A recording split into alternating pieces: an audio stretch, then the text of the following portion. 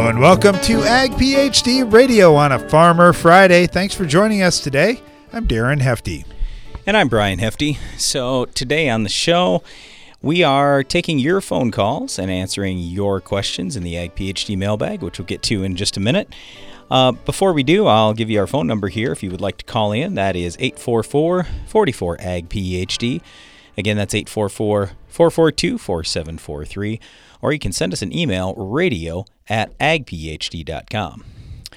All right, so today is January 22nd, and the way I look at it, we have about 2.5 months to go till we're planting on our farm, hopefully. So around here, our first planting date is April 10th for corn. Now, I don't know that we're going to put in any small grain this spring. We might have to put in just a little bit at our field day site or something. So we might be ahead of that April 10th date.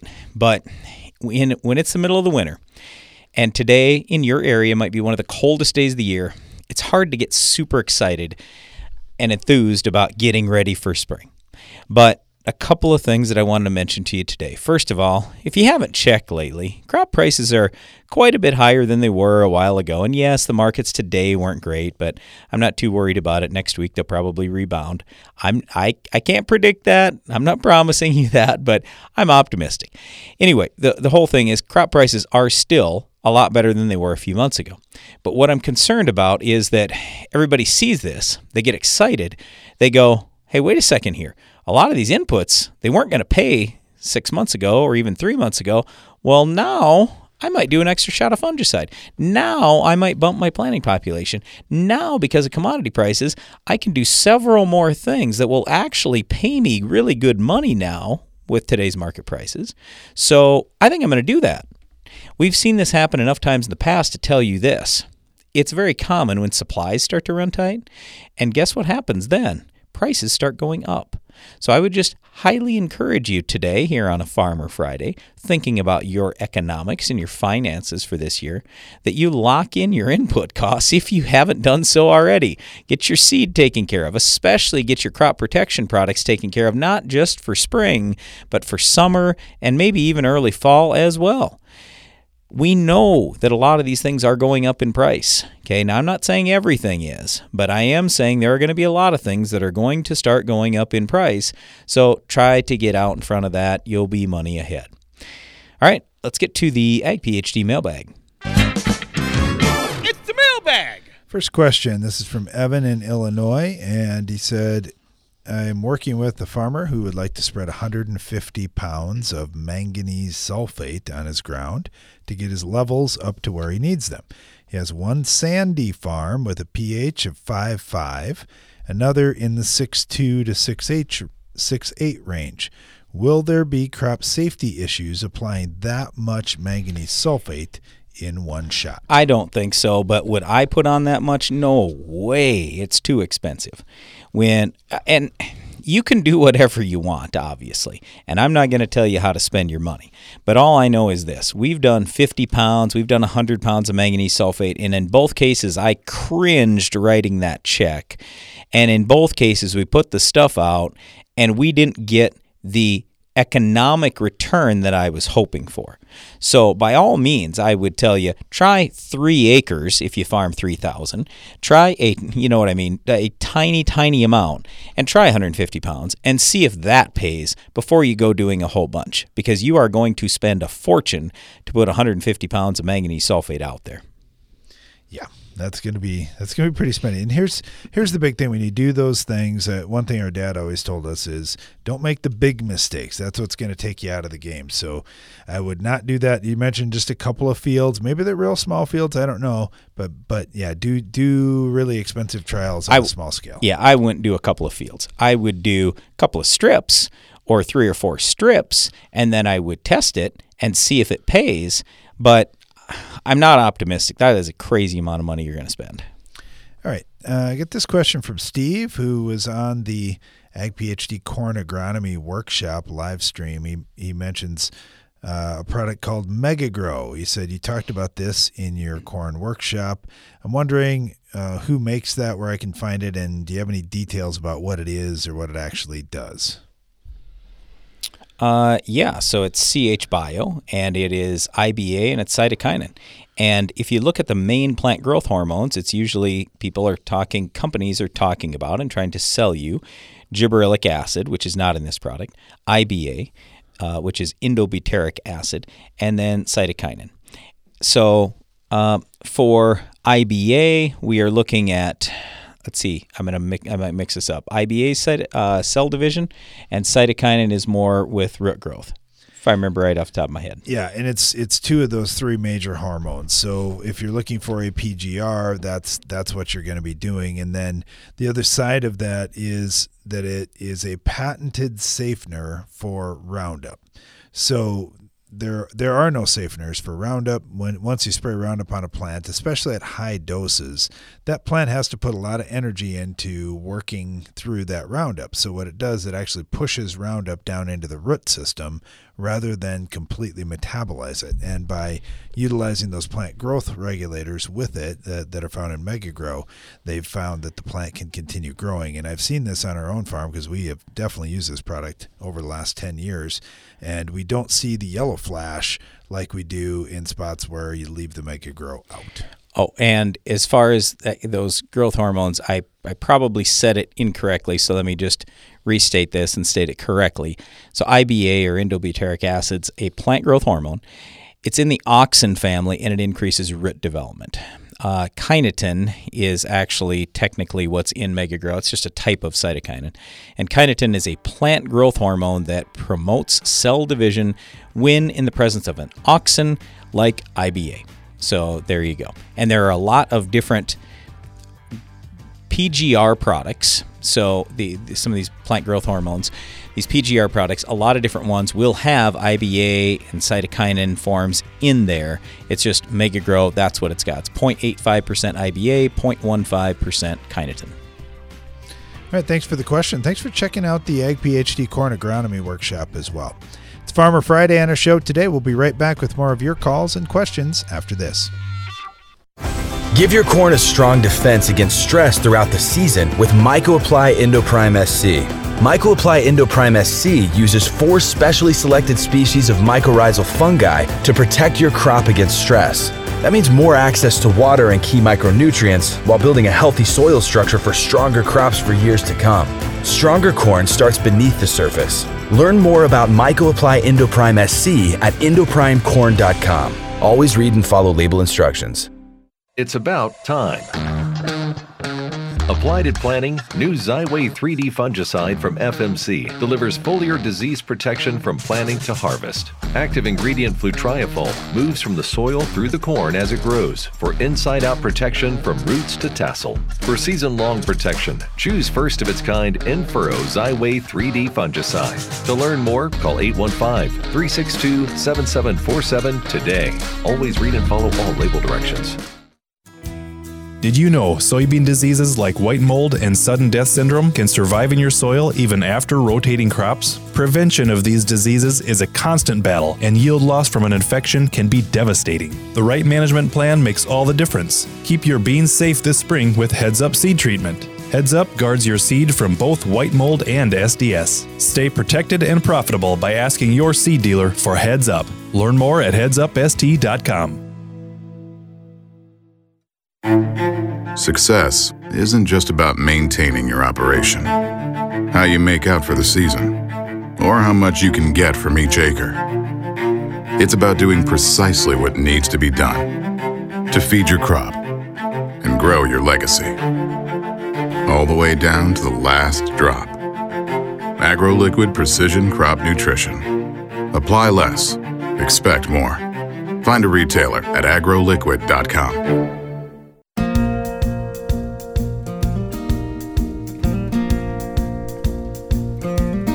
Back. You're listening to Ag PhD Radio. It's Farmer Friday today. That means our phone lines are open all throughout the show at 844-44-AG-PHD. Or you can email us, radio@agphd.com, and we'll get your question or whatever you want to discuss going on the radio today. Start off this segment with Ryan up in North Dakota. Boy, have I got a lot of questions for you, Ryan. How are you doing today? Well, we're doing well, enjoying another unseasonably warm January day. I think that a lot of people might mistakenly think that Brian and I are in North Dakota and we're actually farming in South Dakota, but we've been getting a lot of questions from people. All right, what are you guys up in the Dakotas going to be doing here with the acres switching and these market prices being as crazy as they are? And I think South Dakota may be a little more easy to predict, but North Dakota, it seems like you guys have a lot of different options and many of them are pretty darn good right now.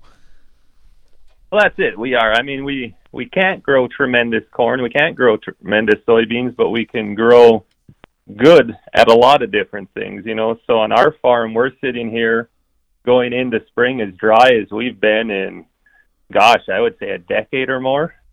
You know, so what's going to happen with the rain? Do we put canola in that, if we can get it going, doesn't need quite as much rain?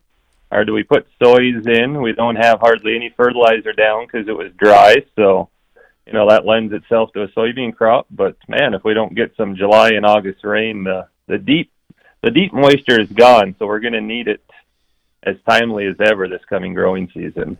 Yeah, that's for sure. And I've been looking at the long-range forecasts, and a lot of them aren't really calling for a big break in our moisture situation. But, you know, who knows? They're just so far off, they can hardly predict next week. But the other thing, Ryan, wouldn't you say up in North Dakota, the concern is usually, can we even get the crop in? Because a lot of springs, it's so wet, you're behind the 8-ball immediately. And with your short growing season, I mean, I'd personally rather have it dry in the spring and then pray for those rains later on, wouldn't you? Yeah, I mean, it is so different in the last 24 months. So the fall of 19, we didn't get any nitrogen down, any falls work done because we couldn't get into a field to do any tillage. And now this year we couldn't do any tillage because we were burning shovels out. You go out one day and come back in and you'd need to change shovels. So it's setting itself up for a nice spring to get a lot of work done in a hurry. Of course, we're only January. We can get some big March, April snowstorms, and the conversation be completely different. But you're right; it is nice to go back and forth in the field for a change than around and around.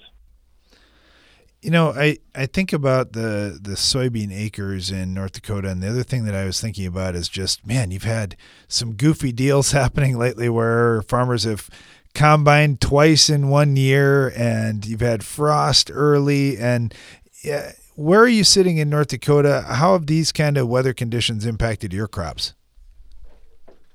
You know, we had a good crop last year. I went and I did sunflowers for the first time in probably 20 years and had a really nice sunflower crop, especially, you know, for not having experience doing it for so long. And so there's always a learning curve that first year back in something.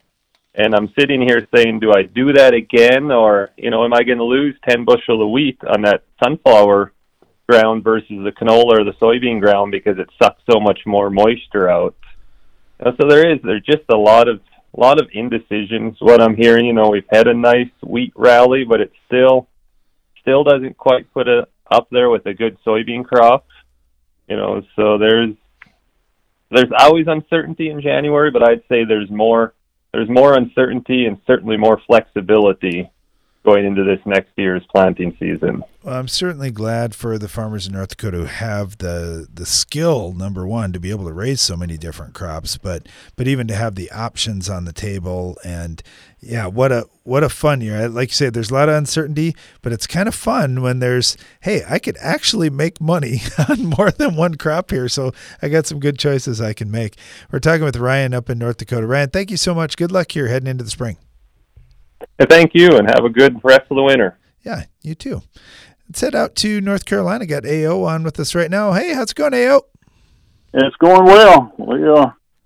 We got a week of drying spell here, so we're getting some top dressing some ammonia sulfate out on some wheat to help pull it through what the winter kind of took away from us. And but anyway, and ditching, and it's going to start raining again Monday. So,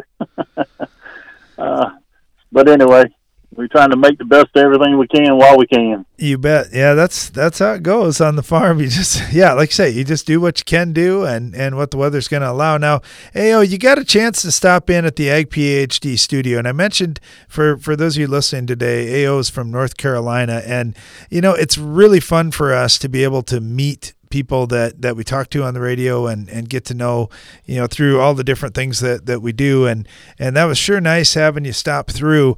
Just wondering, what was your impression as you came in? Well, I'm in the seed business too, so the seed operation, was great. But getting to see the studios and what have you was awesome. And just the time you spent with us, we do greatly appreciate it. I had one of my friends with me and my wife and all, and everybody really enjoyed it. Y'all were top notch. And I was going to Yellowstone, and that was the highlight of my whole thing, was being able to stop in there, because I hate to say it, but farming's my blood. So absolutely. Well, I know driving from here to Yellowstone seems like a long drive to me. So to make it there from North Carolina, I could assume you were ready to stop a little bit and talk a little farming. So we really appreciated having you through. All right. Now talk to us about what's going on at home right now, and what are you thinking going into this year? The markets have kind of gone a little bit crazy on us, and in a good way, fortunately, if you're a grain producer. Are guys thinking about raising anything different?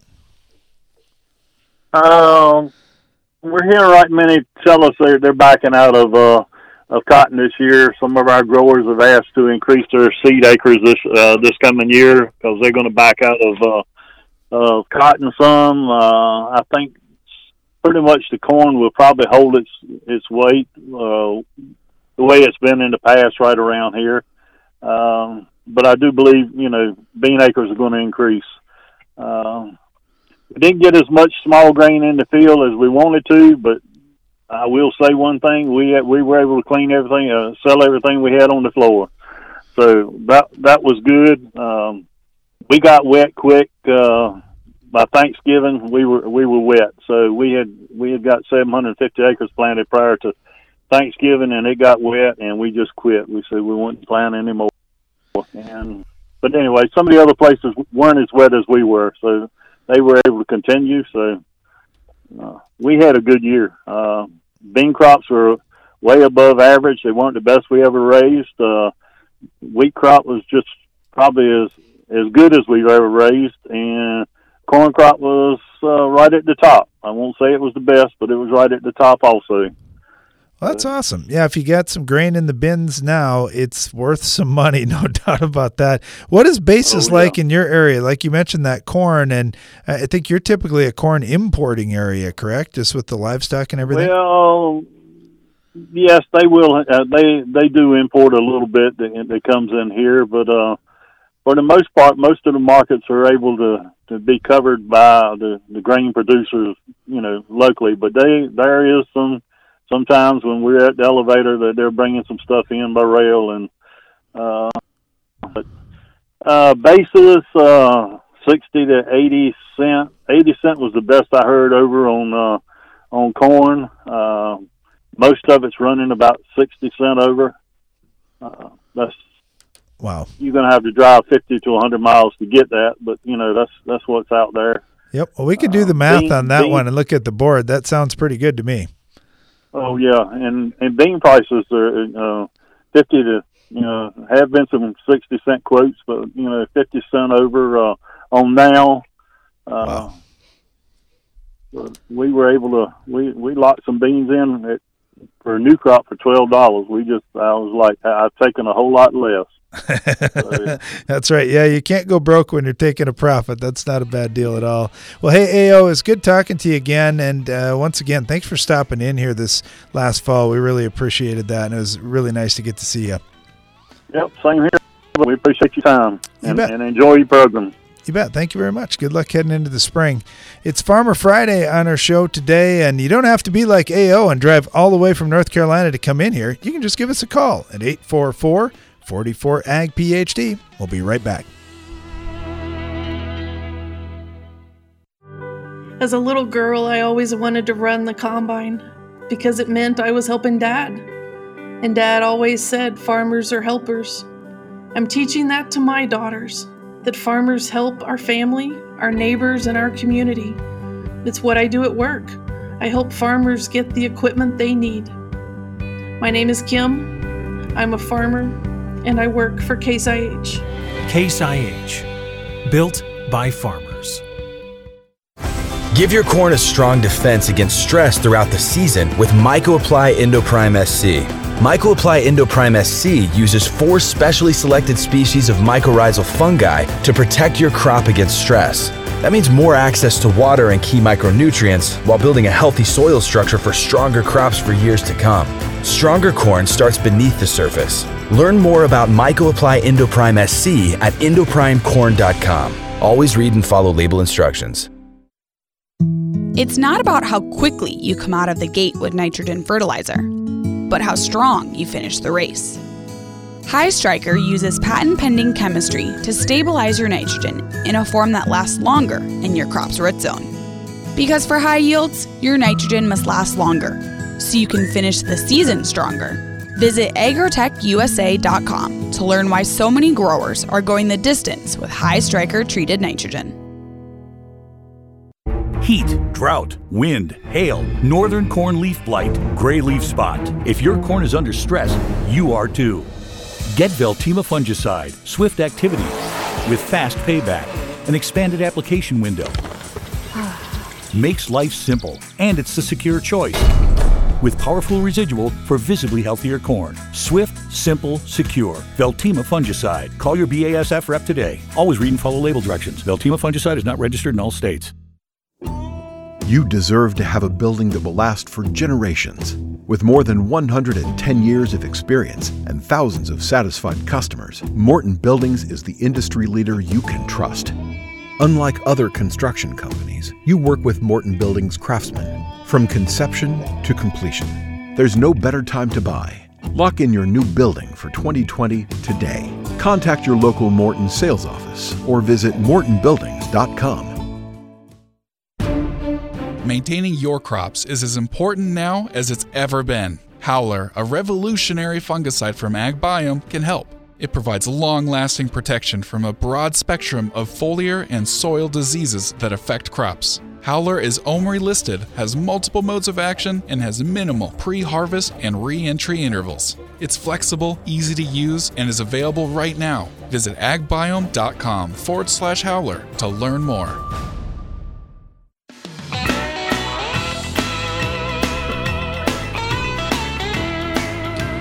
Welcome back to Ag PhD Radio here on a Farmer Friday. I'm Brian Hefty along with my brother Darren. If you've got any questions for us, we'd love to talk to you. Our number is 844-44-AG-PHD. That's 844-442-4743. Or send us an email, radio@agphd.com. So next in the show, we're going to go back to the phone lines, and we've got our good friend Tony Wendler. He's with Farm Shop MFG. We often bring Tony on just to talk about grain storage situations. And Tony, I wanted to talk to you today about these varying temperatures. So I know livestock producers right now are a little unhappy about how drastically these temperatures are changing and fluctuating, going from almost 50 degrees a couple days ago to we had a wind chill of 0 degrees this morning. How's that affecting our grain quality, and what should we be looking for? Good questions, Brian. There are a handful of things that occur on these bins right now. First of all, when you get this sun heating on the south side, yep, we can get some heating on that skin. The grain heats up. The moisture is going to come off that grain and migrate to the inward into the cooler core, depending on what temperature they've got the core of their bin. And another thing, although, when you talk about the real cold temps, in past years when we've had more of these dips down to 10 and 20 below here in the upper Midwest, you might see more of it.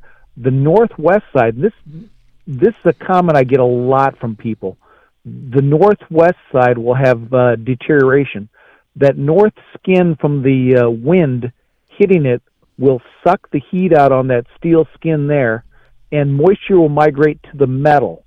And then we'll have condensation along there in a frost layer, and rotting and deterioration right along that northwest wall.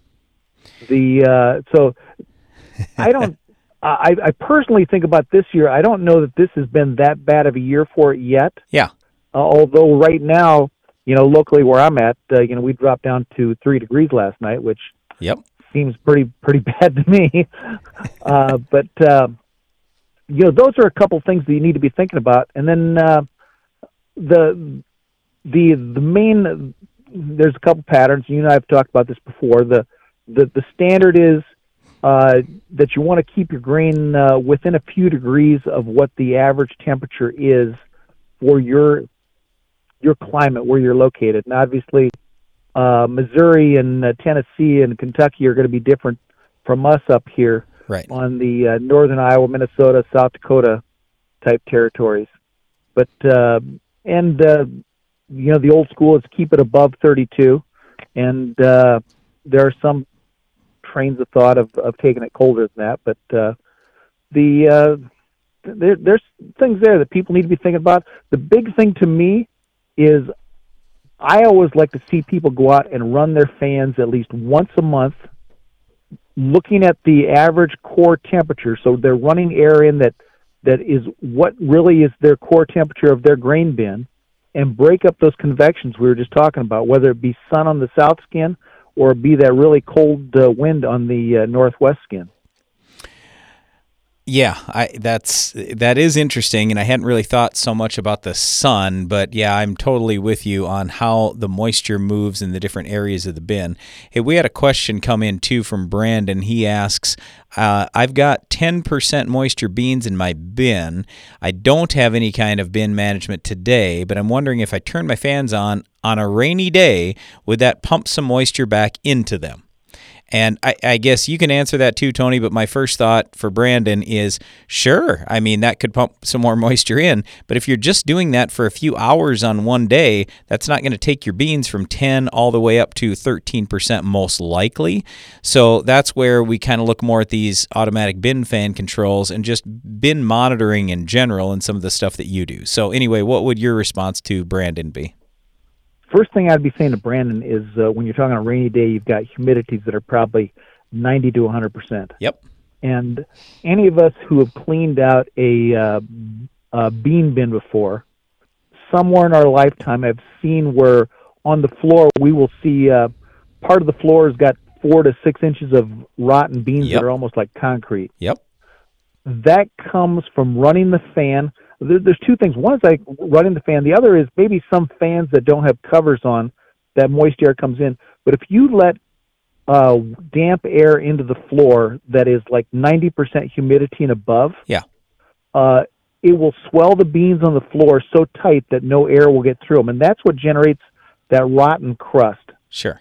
So the first thing I always tell people is when we're running our automatic controls is set them to shut off at 85. And if they've got a really big fan, I might say 88. Don't go beyond 90 because 90 is, I know 90 and above causes problems. All right. Go ahead. So, aside from that, what your comments on just a few hours, it's going to take, if you've got good humidity, when I say good humidity for raising it, I'm thinking 75 to 85% humidity. Yep. It's going to take days, and it's our next question is how many beans and how big is his fan? Yeah, I know there are a lot of things to go through with that, but I guess I don't think for Brandon's sake just doing it one time. We've tried enough manually operating these things just a few times here and there, and it's really hard unless you're monitoring that very well. Well, we've been talking to Tony Wendler. He's with Farm Shop MFG. Just go to farmshopmfg.com for more information on him and any of his products. Tony, thanks for the time today. Appreciate it. Hey, you take care. Have a great weekend. Thanks, Brian. You bet. Thank you. Let's head up to Manitoba. We got Herb on with us right now. Herb, how are you today? Very fine, actually. Got another beautiful day out here. You bet. You bet. All right. Well, what are you thinking about today? You got any questions for us or any observations of what's going on your farm? Well, we had a good growing season. We started off on the wet side. Seeding was a little bit challenging. We should actually waited a little bit. But we went in this part of the world, you don't have many days to put your crop in. No, you don't. That's tricky, Herb. You say that. Maybe we should have waited a little bit, and it's easy to look back in hindsight and say, okay, well, here's how the weather turned out. But, man, you guys have a narrow window to get it all done. basically, we figure, my brother says 10 days. I didn't quite agree with him, but the bottom line is we got to figure on getting our crop in the ground in 10 days. Yeah. Yeah, I know there's a rush, and I guess if you're listening today, if you didn't catch it, Herb is up in Manitoba, so just north of the border here from us. Just not too long a drive actually from where we're at, but as you go north, it gets shorter and shorter. So what did you raise this year that turned out good, Herb? Well, actually, the wheat did very well. The canola and the corn turned out well too. The higher prices are certainly making the bottom line look very good. Yeah, the canola is one that we're talking to growers down in North Dakota that are kind of in dry situations. They're talking like canola might be a good option for them this year in terms of handling dry weather if they get enough moisture to get it started. Has that been your observation too? And does the canola price look like that might be the winner going into next year where you can raise it? I guess the thing is we have been the last 3 years we have been amazed at the crop we can grow with what we considered a shortage of moisture. And we've come to the conclusion that one of the biggest things is that when we're faced with drier conditions like that, we simply have a lot less plant diseases. And interestingly enough, for the most part, the last 3 years, we could have skipped our fungicide applications on wheat and canola and saved all the money. We did some of the time. Sure. Yeah, it's tough to guess that one too. When you're making those, you're out in front of the disease and you think, oh, it looks like it's going to be good. I know for us in our farm last year, it was, we had plenty of moisture, and all of a sudden we didn't. And yeah, there are some things we maybe could have changed up, no doubt about that. Well, and one of the things is that goes back about 5 years. We had some test strips that weren't perfect side-by-sides, but I feel quite comfortable in stating that we got about 10 to 12 bushels an acre better on canola, where we put on the fungicide that to give us something like in the vicinity of a 5 to 6 to 1 return on investment. Yeah. We hate to miss on that. Yeah, that's for sure. Well, Herb, thank you so much. Really appreciate a chance to talk to you today. Good luck here heading into the spring. Thank you. Listening to Ag PhD Radio. We'll be right back after this. You need a powerful herbicide to fight the war on weeds. Bellum is Rotam North America's mesotrione herbicide, and it fights against the annual broadleaf weeds attacking your cornfields. Winning this battle means higher yields, lower cost to you, and maximized profitability. For long-lasting residual weed control, check out Evinco, Vilify, and our newest mix, Rixa. For application, flexibility, and season-long control, that's Evinco, Vilify, and Rixa, powered by Bellum. For more information, visit BellumHerbicide.com. That's BELLUM Herbicide.com. No matter what time of the year it is on your farm, with a Bayer Plus Rewards program, earning and redeeming rewards are always in season. Because when you buy 2 or more eligible seed or crop protection products throughout the year, you earn $3 per acre in cashback rewards. Cash you can redeem and reinvest in your farm later in the season. That's Bayer Plus Rewards, and that's how we're helping make every part of your season, rewarding. Visit mybayerplus.com to learn more. See program terms and conditions for full details. Success isn't just about maintaining your operation, how you make out for the season, or how much you can get from each acre. It's about doing precisely what needs to be done to feed your crop and grow your legacy, all the way down to the last drop. AgroLiquid Precision Crop Nutrition. Apply less, expect more. Find a retailer at agroliquid.com. We now bring you an important news bulletin. This just in from Live Action News. Innovation has come to the world of burndown.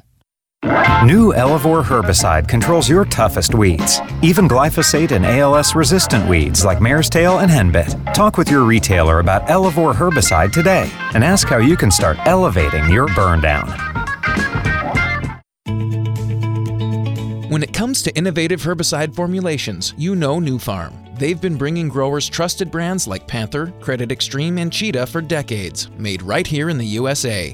What's your favorite Nufarm brand? Email it to turnuptheburn@nufarm.com and you'll be entered to win a monthly $1,000 product giveaway. In these challenging times, we know you're under pressure. Nufarm's here to help.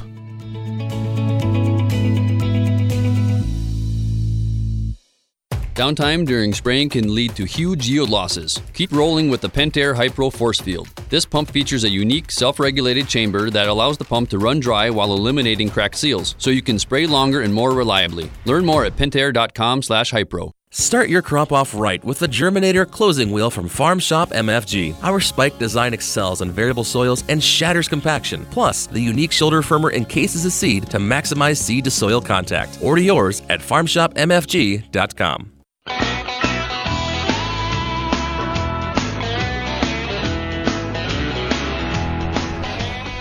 Welcome back. You're listening to Ag PhD Radio. We're broadcasting today on a Farmer Friday, taking your calls and agronomic questions at 844-44-AG-PhD.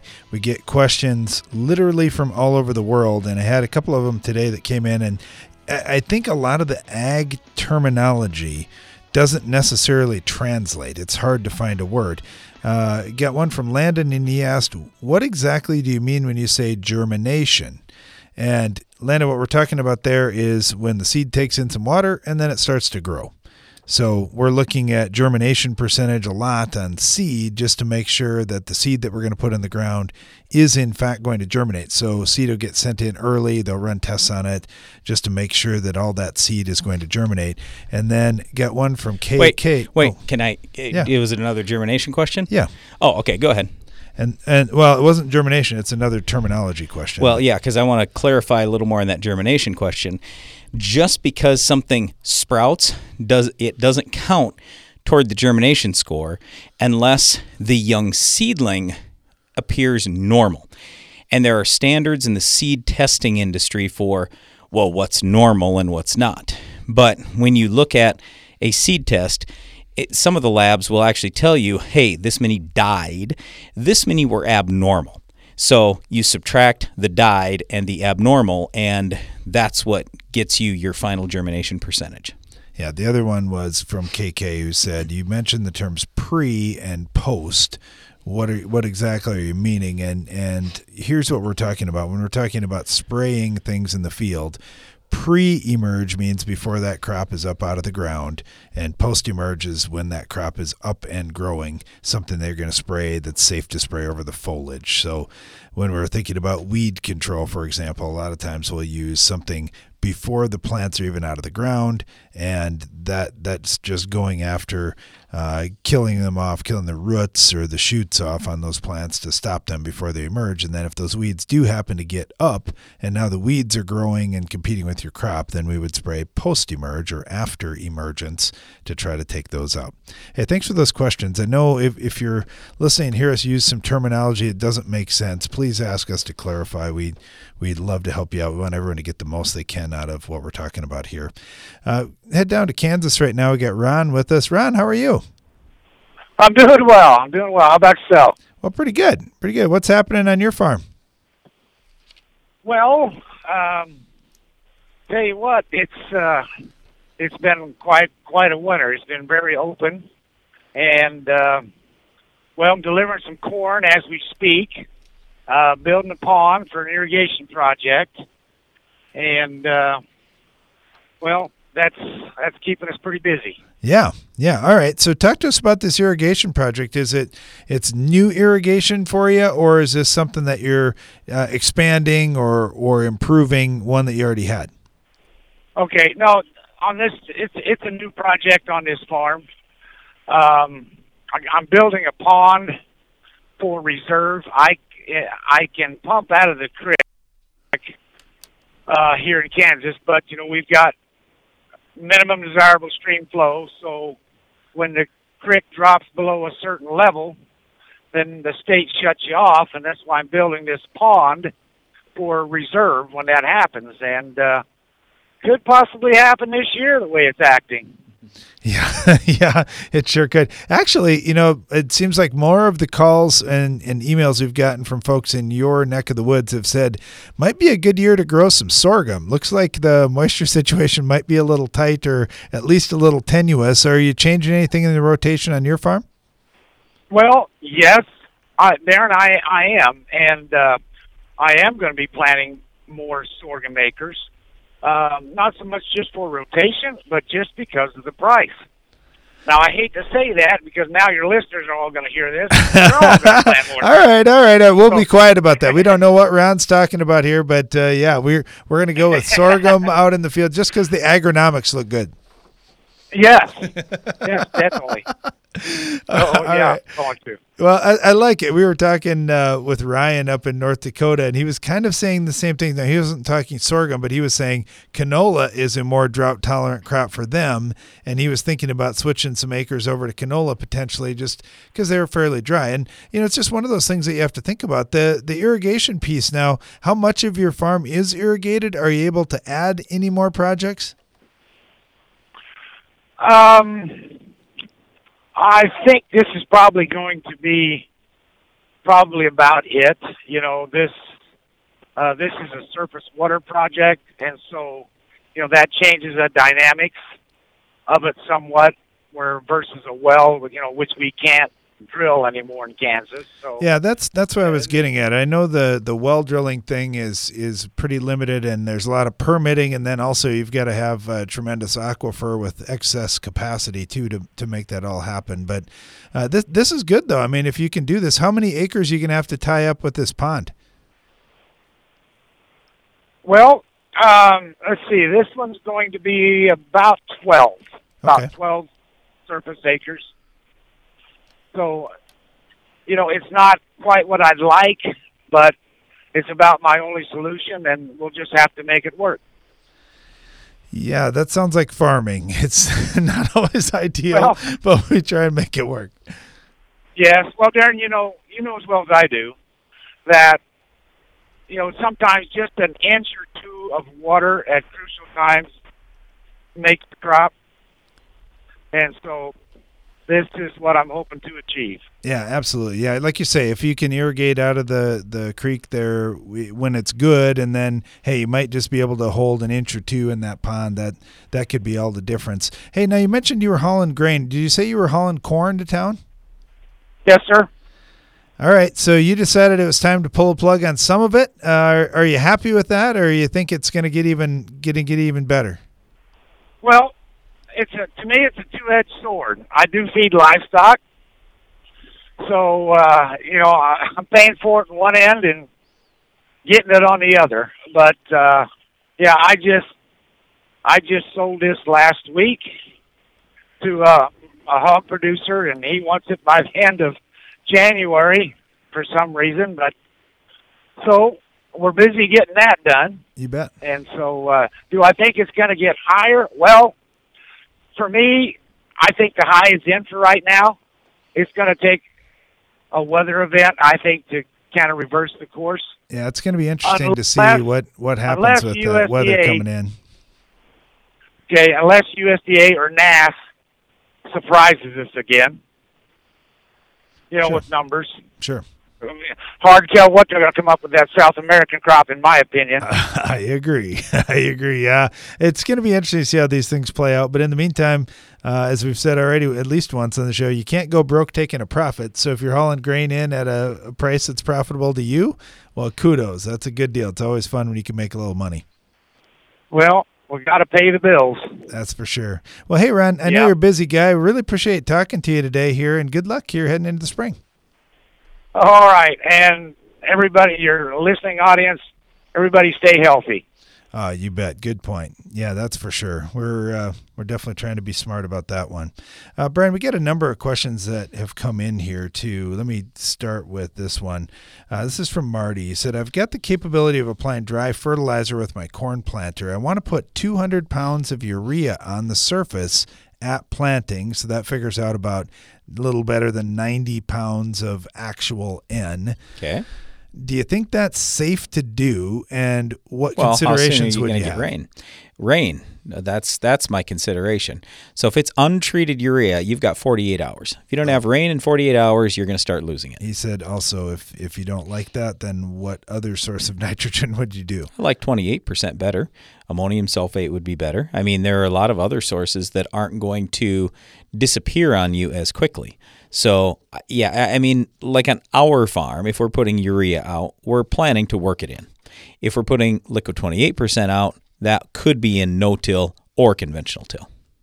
So that's our general rule. Now, if we luck out and get rain, or we look at the forecast and it says we have a 90% chance of rain tomorrow, yeah, then we'll take the chance. But otherwise, there's just a lot of risk. All right, thanks for the question. We really appreciate that, Marty. You got a drainage question from Brandon, who said, I've got a drainage issue towards the edge of my field. Just wondering what I should do about it. We'll talk about that and dive into some more of your calls and questions right after this.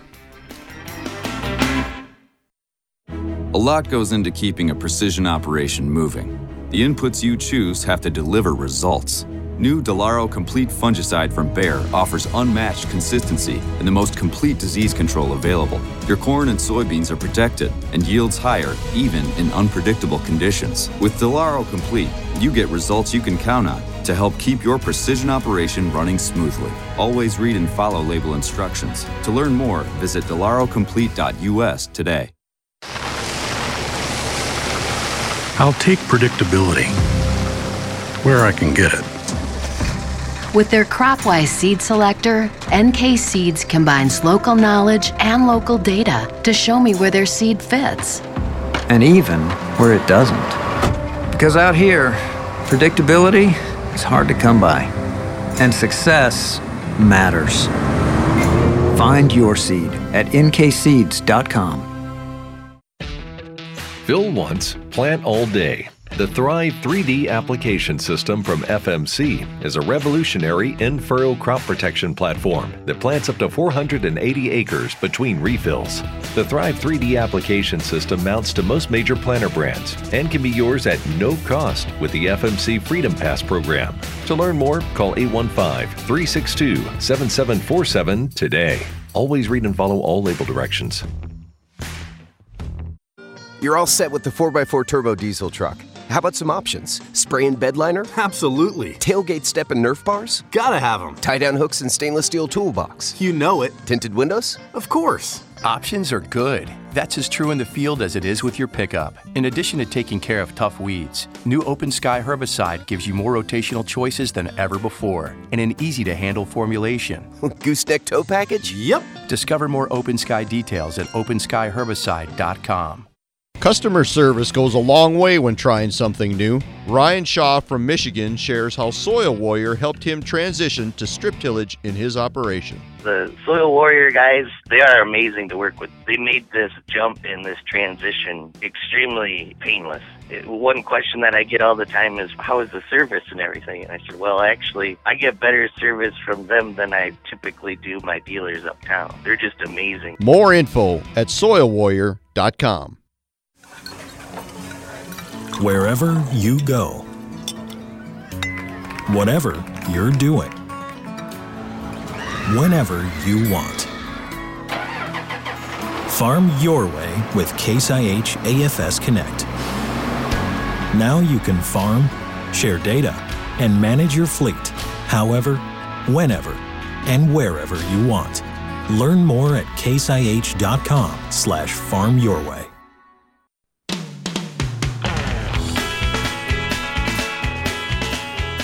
Welcome back. It's Farmer Friday on Ag PhD Radio. We're taking your calls at 844-44-AG-PhD and your questions at radio@agphd.com. And that's exactly what Brandon did from Ohio.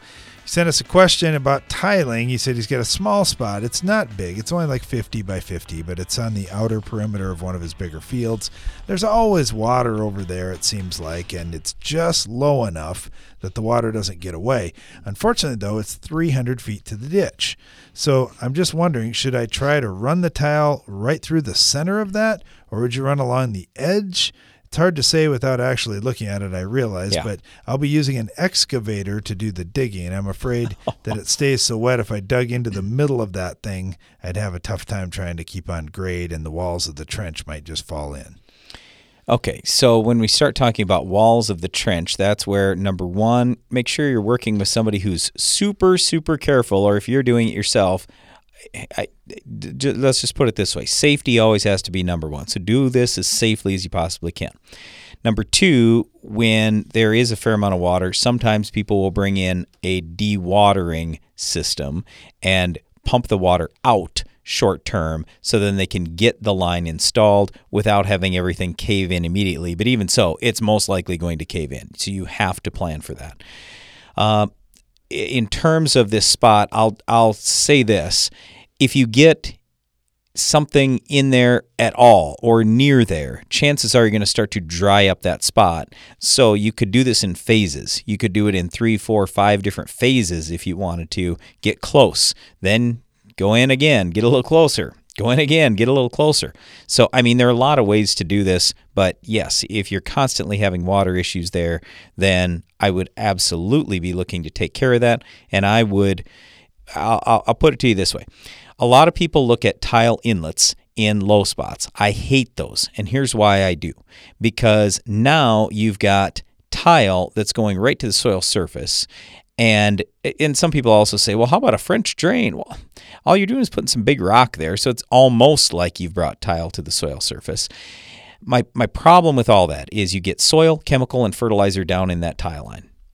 Plus, the tile runs immediately when you start getting rain. A normal tile line without an inlet does not start running immediately when you get rain. It only runs when the water table rises above the level of the tile. You also don't get fertilizer, chemical, or soil in that tile line to any degree. So you have way cleaner downstream water. In fact, in most cases, it's drinking water quality when you run a normal tile line as opposed to when you have some kind of inlet out there. Other than that, my thought was, and as soon as Darren mentioned, it's this one area and it was near the edge of a field, I just started thinking about compaction. Because I know on our farm, we've had some spots near driveways, or, it was the driveway or near the driveway, where we just ran it over, or the trucks in the fall always parked there, or whatever. I'm just saying, sometimes it can be a compaction issue too, and the compaction could be we need to do more tillage and bust up the hard pan. It could be we need to get more organic matter in there. It could be we need to get more calcium in there. Something to alleviate the compaction issue. So it could be drainage, it could be compaction, I don't know. Either way, obviously, yes, I'm always trying to address those things on our farm, and I can certainly see why you would want to as well. Thanks for the question. Got this one from Ed in central Missouri. He said, I've got some river bottom ground. It's one field broken into 3 parts here. It's owned by my dad. He's been renting it out to somebody else, and after many years of asking, he's finally going to rent it out to me starting in 2022. But the challenge is I know the pH is really low with a lot of the field in the 4s, and I want to get lime out there now, even though I know the current tenant will get 1 year of benefit out of that lime. Then I'm just kind of curious, what do you guys think about the lime idea? What do you think about nutrients that I should hit? What would you start with trying to get the field going? I'd like it to pencil out long term, and I'm willing to throw quite a bit at it in the short term. Yeah, so lime is always number one. Our only concern for you is that you don't put lime where it should not go. So if you have some pH spots in the 6s, for example, I'm not putting any lime there for sure. I'm going to definitely put a fair amount on where I have pH in the 4s, and I'm going to put some lime on where I have pH in the 5s. But even 5s, you go, ooh, that is really low. Here's Okay. the grid pH map, Brian. Oh, okay. Hey, first of all, good job getting grid samples taken out there. That's awesome. Or zone samples. In his case, it might be zones, whatever you call it. But I think where Darren's going with this is you took quite a few different samples and kept them separate, and we like that. So anyway, what I was going to say is you've got some in the, let's call it 5.4 pH. Well, you also have some that's down in the 4.6 kind of pH range, or 4.5. So obviously in the 4s is going to need more lime than the 5s. But where I was going was, okay, you say, well, I'm in the 5s. My goodness, I got to have all kinds of lime. Yeah, we made that mistake too.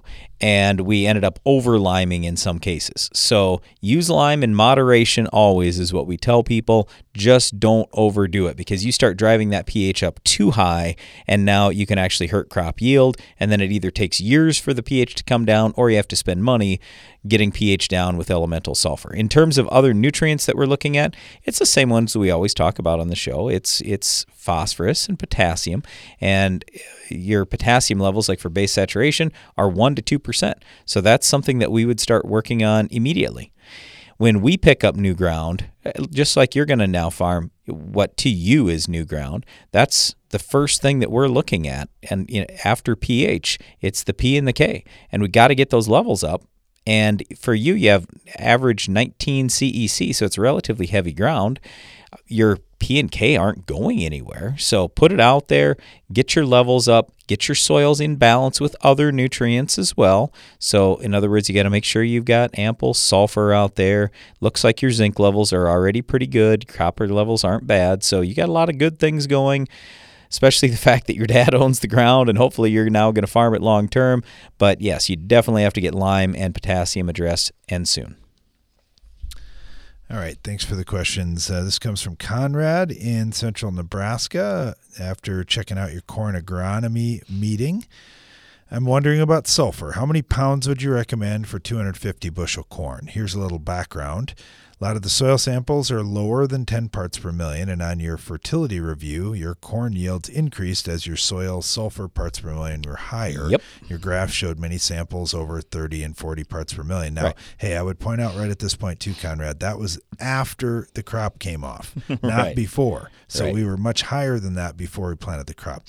Now, Conrad says, on average, we're putting on 35 to 40 pounds of sulfur, some in strip till, a majority through pivot fertigation to meet crop removal. But in your high yield test plots, it looks like you're putting on a lot more sulfur out there. Just wondering, should our sulfur rates be higher than 40 pounds? It looks like you guys are using more. Okay, let's put it this way. 250 bushel corn needs a grand total of 38 pounds of sulfur. Now that's assuming zero loss. And for you, if you've got pivot irrigation and you can throw some on at a time when you do it, you aren't going to have nearly as much loss as a person who puts it all out in advance. Okay, so is 40 enough? That's a good question. I would say that's a pretty good starting point, but in your higher yielding spots, I might shoot for just a little more than that, and then you can track it and see, does it pay later on, in yield when you have gone with a little higher sulfur levels. I'll also tell you that when you have adequate sulfur throughout the season, your plant is much better at utilizing the nitrogen that it gets. So that means you can get by with slightly less nitrogen if you have your sulfur levels in good shape. So 40 to me, applied there in your situation, it's probably a minimum. I don't know that you have to go a whole lot more than that, but maybe just a touch more, especially in the high yield spots. All right, thanks for the question. Get this one from Doug, I believe in Illinois. He said, I like your 3 pre's on soybeans, but what should I do if I'm planting into green standing cereal rye? I'm going to be using Enlist soybeans this year.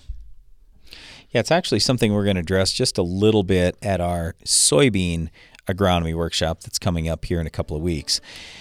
I don't know that I'm going to change a whole lot. I don't. I just think add something in to burn the rye down. Yes. Something like Roundup, for example. So everybody gets worried about the hang-up, of these residual herbicides in residue. And will there be some? Yes. But that residue does break down, and you know how it is. It actually breaks down fairly quickly. So I would, like Darren said, use something, probably a good strong rate of glyphosate, burn that stuff down, and if you want to spray your 3 pre's later, you can. I'd probably do it all at the same time. Thanks for the question, Doug. We really appreciate that. And thanks to you for listening. Be sure to join us again each weekday for more Ag PhD Radio. Now stay tuned for Rob Sharkey and Shark Farmer Radio.